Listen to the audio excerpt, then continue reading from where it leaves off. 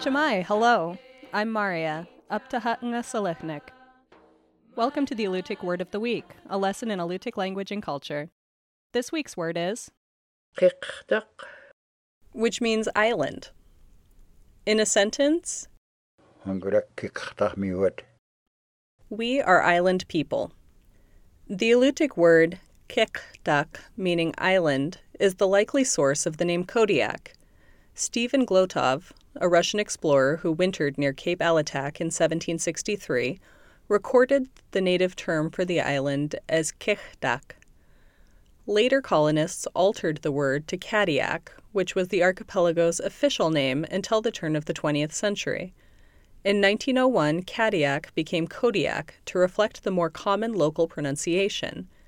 Add the suffix mute, meaning people of, to Qiqtaq, and you get Qiqtaqmiut, people of the island. This is the term the Alaska Peninsula Alutiiq people once used in referring to Kodiak Islanders.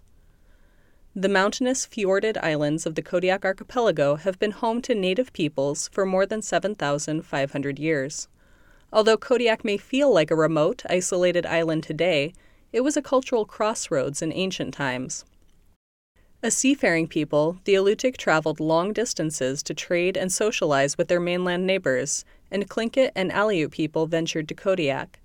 In oral tradition, the formidable Shelikof Strait is referred to as a river, and paddlers and skin boats crossed it regularly. The Alutiiq Word of the Week is produced in Kodiak, Alaska by the Alutiiq Museum, with support from the Koniag Education Foundation. Words are spoken and translated by elders Nicola Oakley and Sophie Shepard.